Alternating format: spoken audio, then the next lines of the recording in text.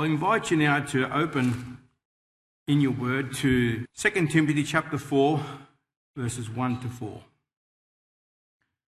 I charge you, therefore, before God and the Lord Jesus Christ, who shall judge the living and the dead at his appearing and his kingdom.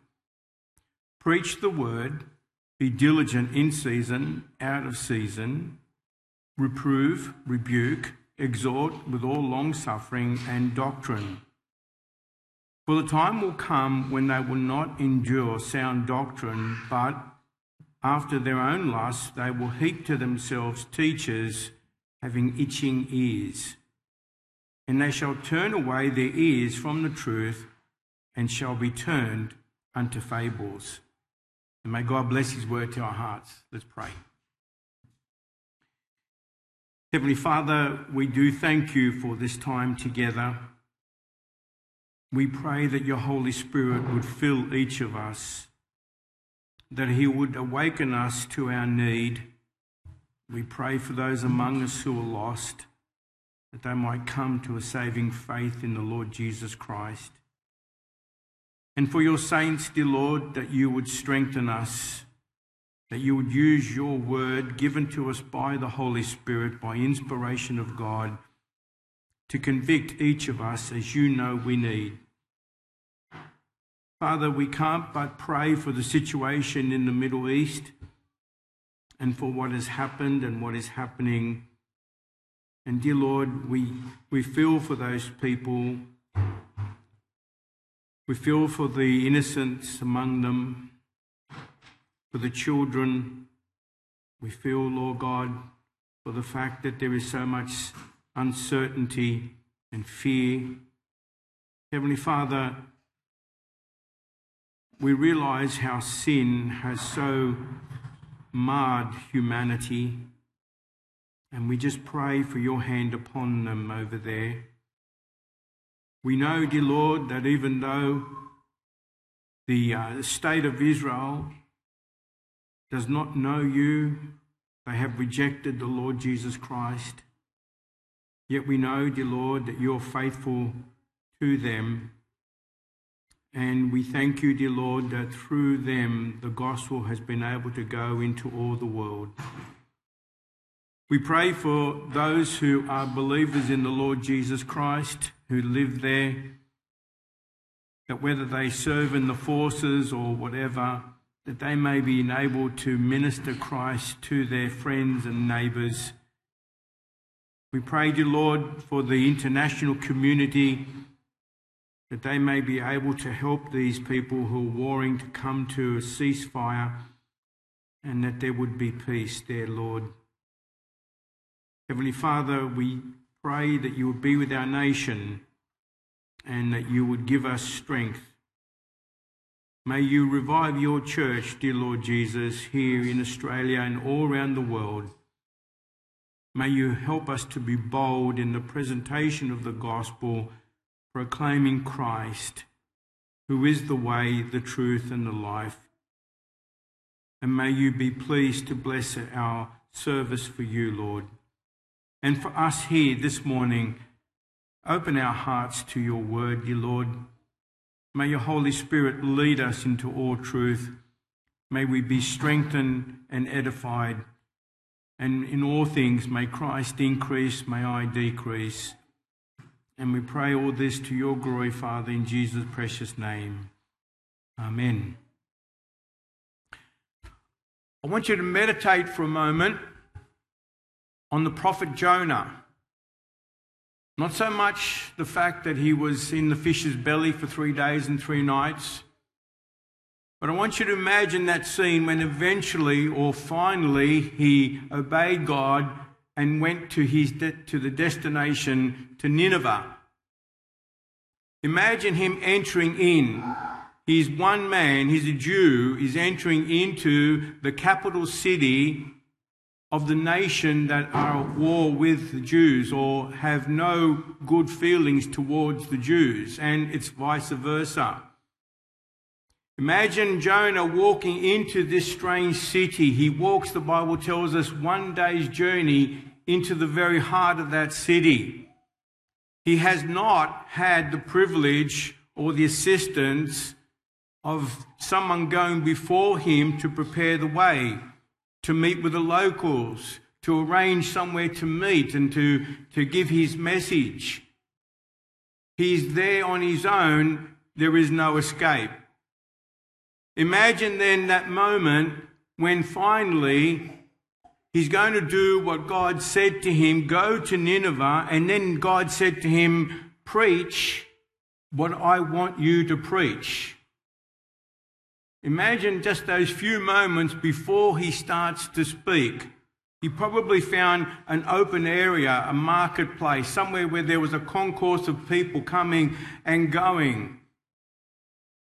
And you wonder what went through his mind as he's about to proclaim what God said, because the message itself doesn't help Jonah at all. You remember that he himself is a very reluctant servant. He didn't want to go to Nineveh. And the message is not going to be a good one. It is not God loves you and he wants you to live your best life now. It is the message of warning. It is the message where God says, tell them, repent, because if you don't, within 40 days, I will destroy this city. It's a message of judgment. And we could apply that, we could extrapolate that, if you like.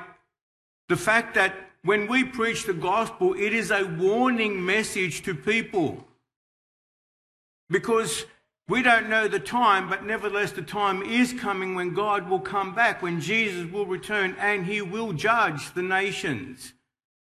And so what we have is the same message that Jonah had, to call people to repent, to be saved, and to become children of God and escape the wrath of God that is going to come upon this world, just as the Ninevites were under the amazing power of God, able to hear the message and to be saved.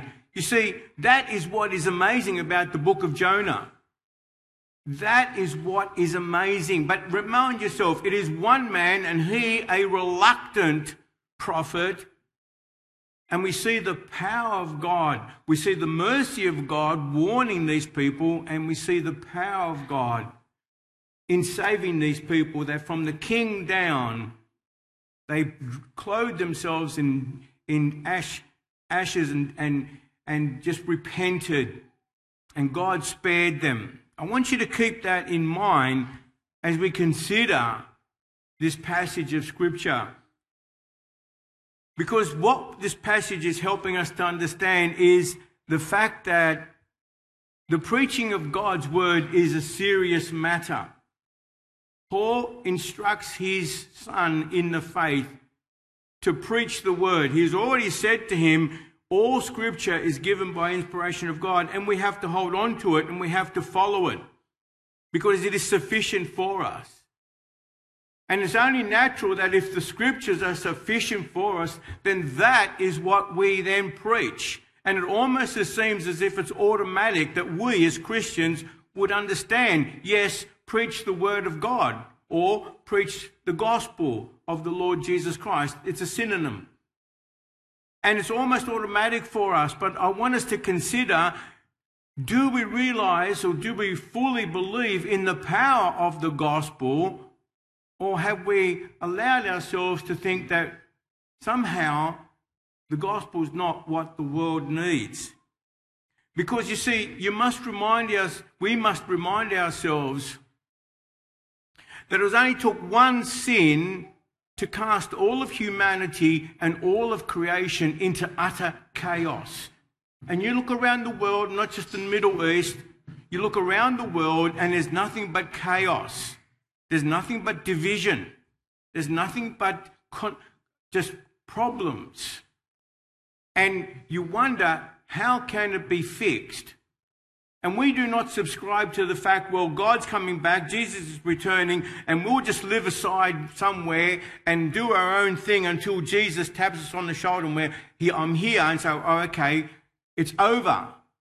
We're called to fight the good fight of faith, because that's what Paul says in this chapter. We're called to be active in our role as messengers of the gospel of the Lord Jesus Christ. That means we must believe in it, that it is effective, that it is powerful. And indeed, my theme this morning is that what the world needs is the gospel. The gospel is what will fix this world and all its problems. So the preaching of the word of God is important. It's important to me or whoever preaches it. Because as God said to Jonah, preach this to them and preach the preaching that I tell you. So we must preach the word of God, not add to it, not take away from it, not be ashamed of it, not think it's not necessary, not think that it's not going to be of any good, they're not going to listen or whatever. But it's also important to you who hear the gospel, because it puts a responsibility onto you to submit to it, to obey it, to follow it, because it is the word that God himself has given to us.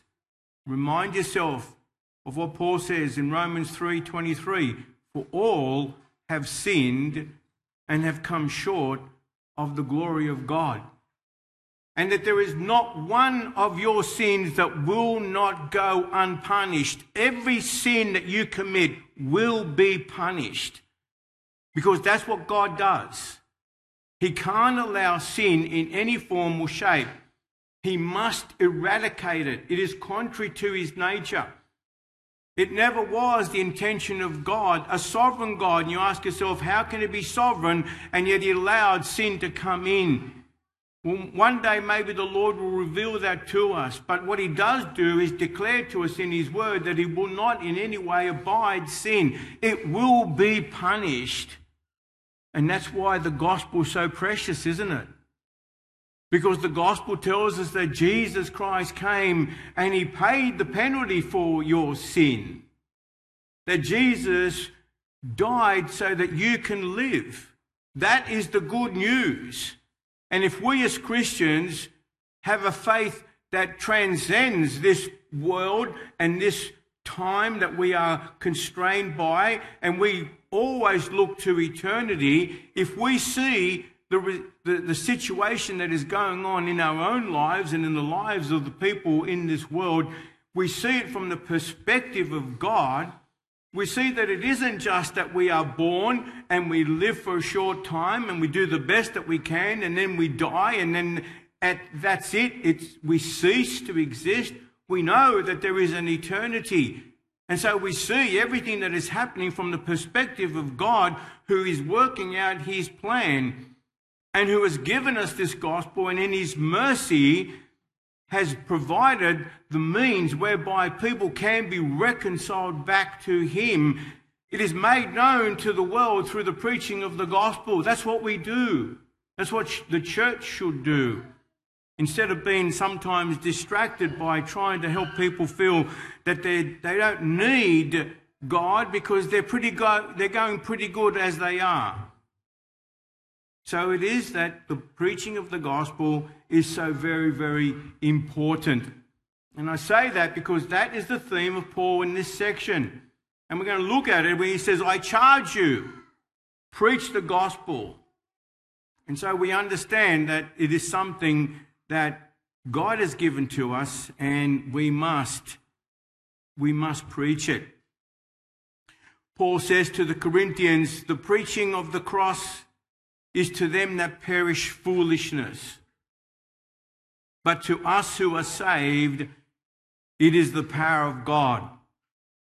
And so the world thinks it's foolish, this message that we have. And if you were to say to someone who isn't a believer that what the world needs is the gospel, and that the problems that the world has can be solved through the gospel. And that's an amazing thing in itself, because God doesn't resolve issues by getting a whole bunch of people and overtaking other people. He works individually. He works in the life of one individual and then another individual, and then he multiplies that. so that the gospel is effective as it's spread out throughout the whole world. But for many people, it is foolishness. But for those who have been awakened to it, it is the power of God, because it saves us. And Paul realized that how people receive the preaching of the gospel will determine whether they enter into life or enter into death for eternity. And it was something that he felt the full weight of that responsibility, because in his second letter to the Corinthians, he spontaneously cries out, "Who is sufficient for these things?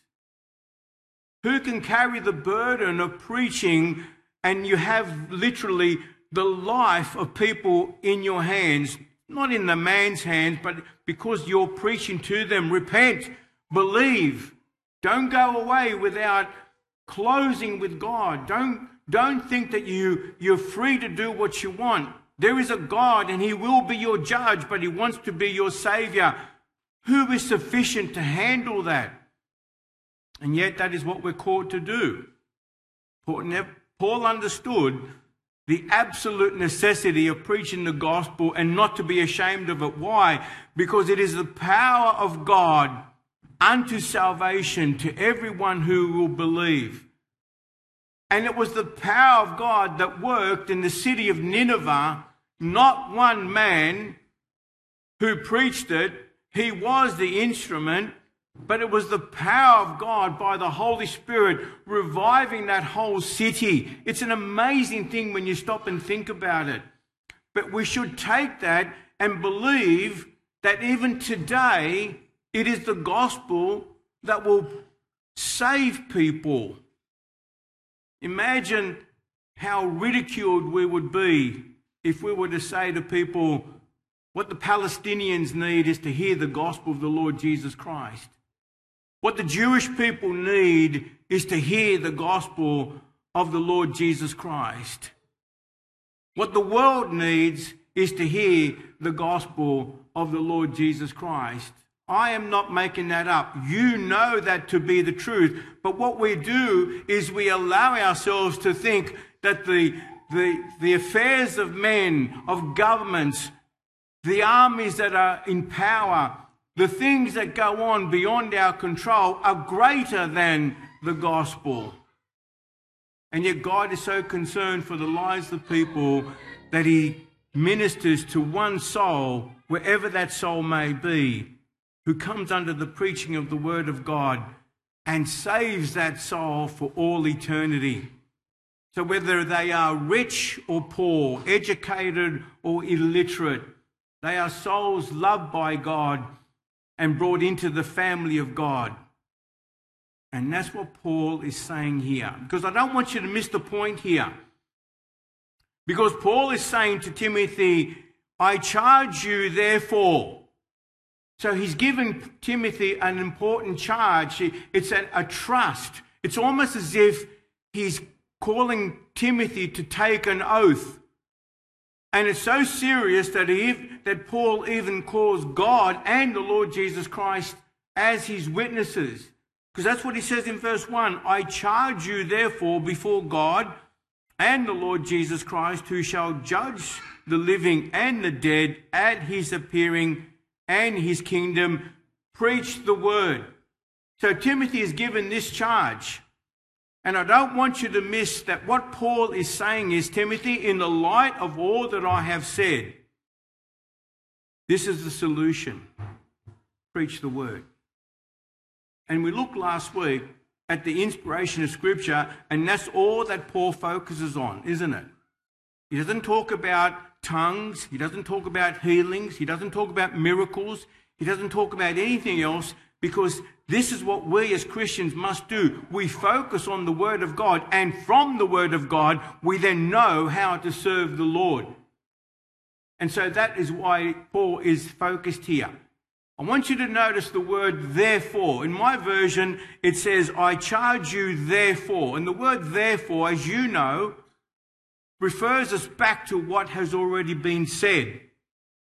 And it may be the whole letter, but it can also be in the immediate context of what Paul was saying in chapter 3. In other words, Timothy, in the light of what I have said to you, then you preach the word. Well, what is it that Paul did say to him? Well, you remember that he says several things in chapter 3. Let me just look at my notes before I forget.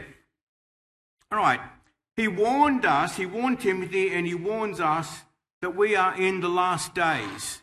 And in the last days, perilous times, difficult times, dangerous times will come. I think we established that the church has been in the last days since the time when our Lord Jesus returned to heaven.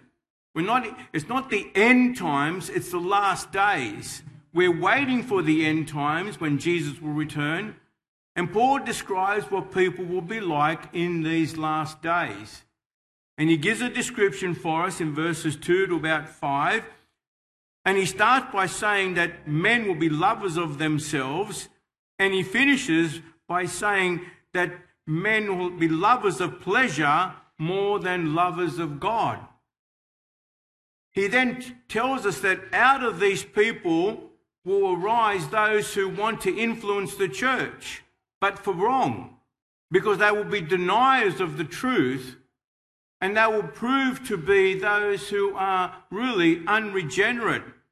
My version says that they are reprobate concerning the faith, which means they don't stand the test. They don't pass the test as truly being believers in the Lord. In the light of that, Paul says, though there will be a rise of those who are lovers of themselves and not of God, the children of God will be persecuted, because he says all who will live godly in Christ Jesus shall suffer persecution. He says that in verse 12. He even describes the persecutions that he, Paul, personally experienced because of him going about preaching the gospel. And then he says that evil men will grow worse and worse. So this is the situation that Paul says is going to come in the last days. But he says, Timothy, we have the word of God. And we are to continue in the things that we learn and have been assured of from the word of God. Why? Because it has been given to us by the very breath of God. It's breathed out by God, given to us.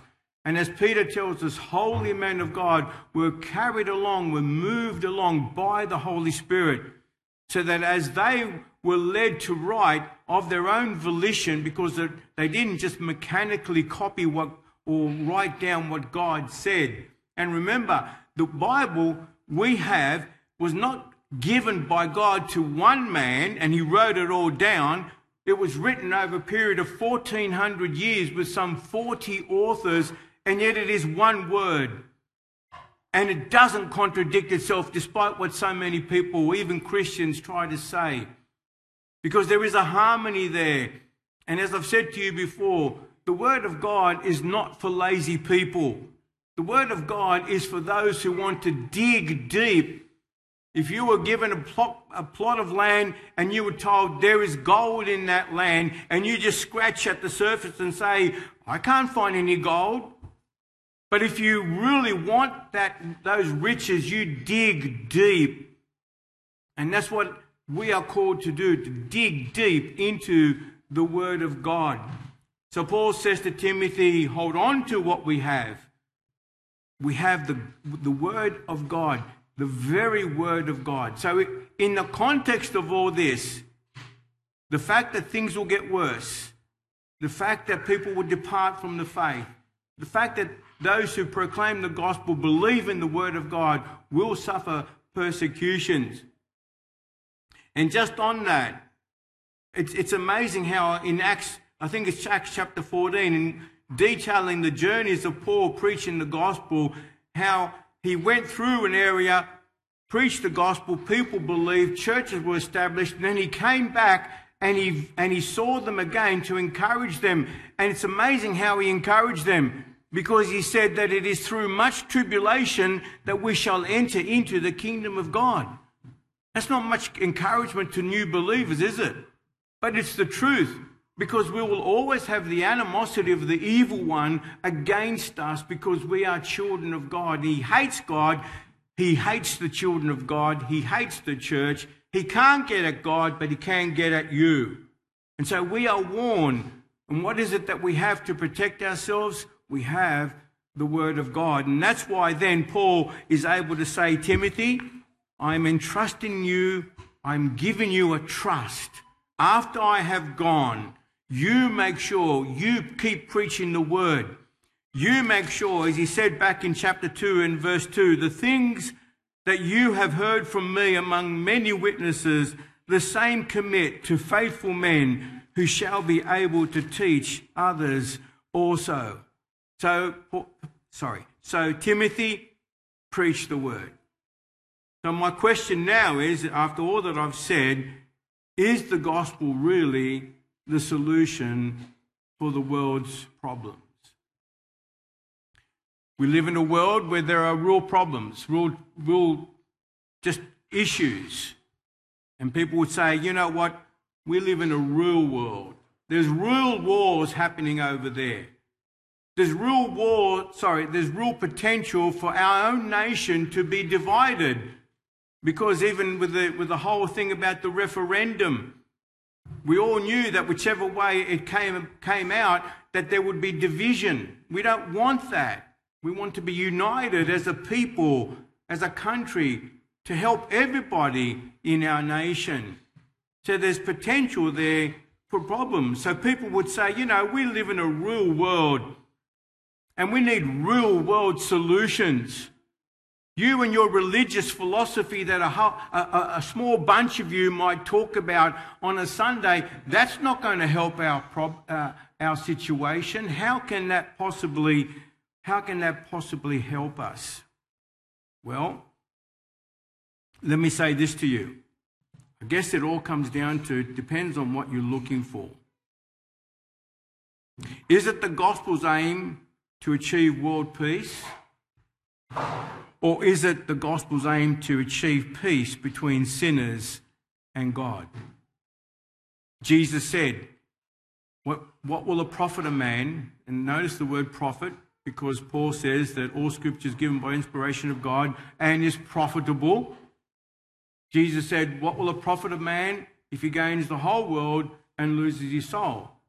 So the Christian perspective looks beyond the grave into eternity. And we exhort people to not just care for themselves as they grow old, take care for their retirement and so on, but to make plans and to prepare themselves for eternity because they have an eternal soul. So my question again is it the gospel's aim to achieve world peace or to achieve peace between sinners and God? What did the angels cry out or sing on the night when the Lord was born? Peace on earth, goodwill to all men. It can only be peace between God and men that we strive to help people achieve. Secondly, is the aim of the gospel to unite our nation or to achieve reconciliation between sinners and God? There's much talk about reconciliation, and I'm all for it. But the priority is that we are reconciled back to God. Because when Adam and Eve sinned, they were separated from God. Not just physically, that they were cast out of the garden, but spiritually they could not commune with him anymore. And a person who is not saved is not able to commune with God because they are dead in trespasses and in sins. That's why Jesus came, in order that we might have life. And in being saved, we are reconciled, brought back to a relationship with the Father. And we can only do that through the Lord Jesus Christ. No man comes to the Father, Jesus said, but by me. That is the reconciliation that individuals need to be looking for. Thirdly, is the gospel's aim primarily to abolish famine, poverty, slavery, and injustice? Or is it to deliver sinners from the slavery of sin and bring them into the kingdom of God. If you read the book of Galatians, Paul uses that analogy. He says we were like slaves in the marketplace, to be sold as slaves, the marketplace of sin. And it's a master that will not let you go. And it is a master that will be worse than the Egyptian taskmasters who treated the people of God in Egypt with great cruelty. The evil one is a cruel master. Sin destroys you. Sin presents itself as something that is alluring, something that is for your good. Otherwise, it would not have any power. But Satan comes along and deceives people into thinking that if they follow sin, they will be happy.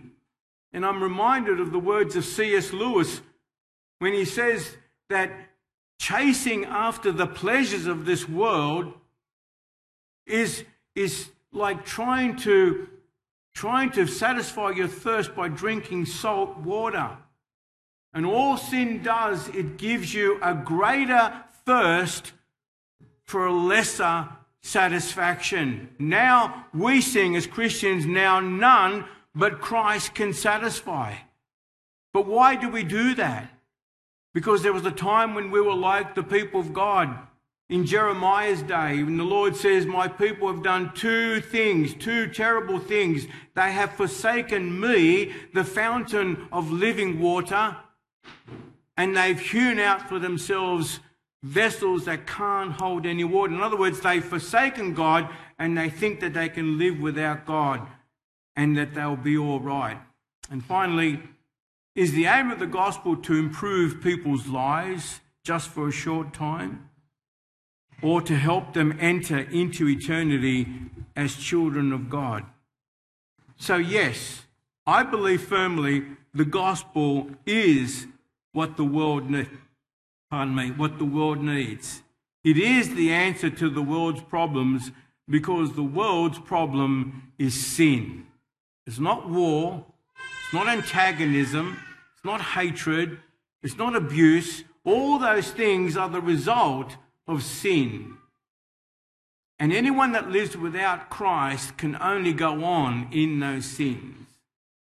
But the Lord Jesus Christ delivers us from the slavery of sin.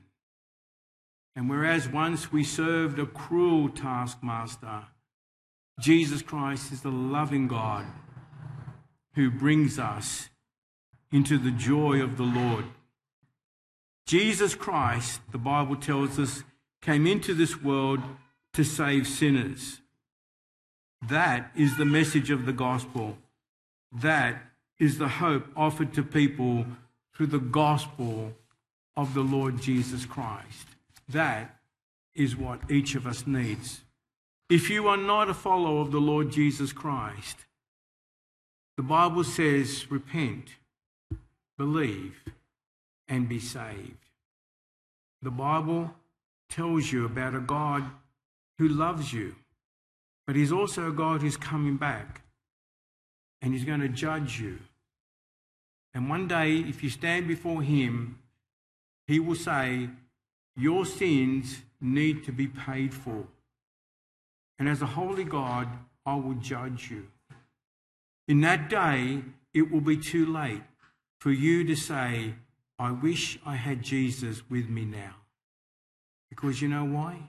Because it'll be Jesus himself who condemns you.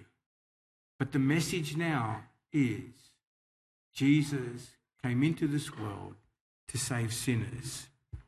And if you repent and believe in him, you will be saved.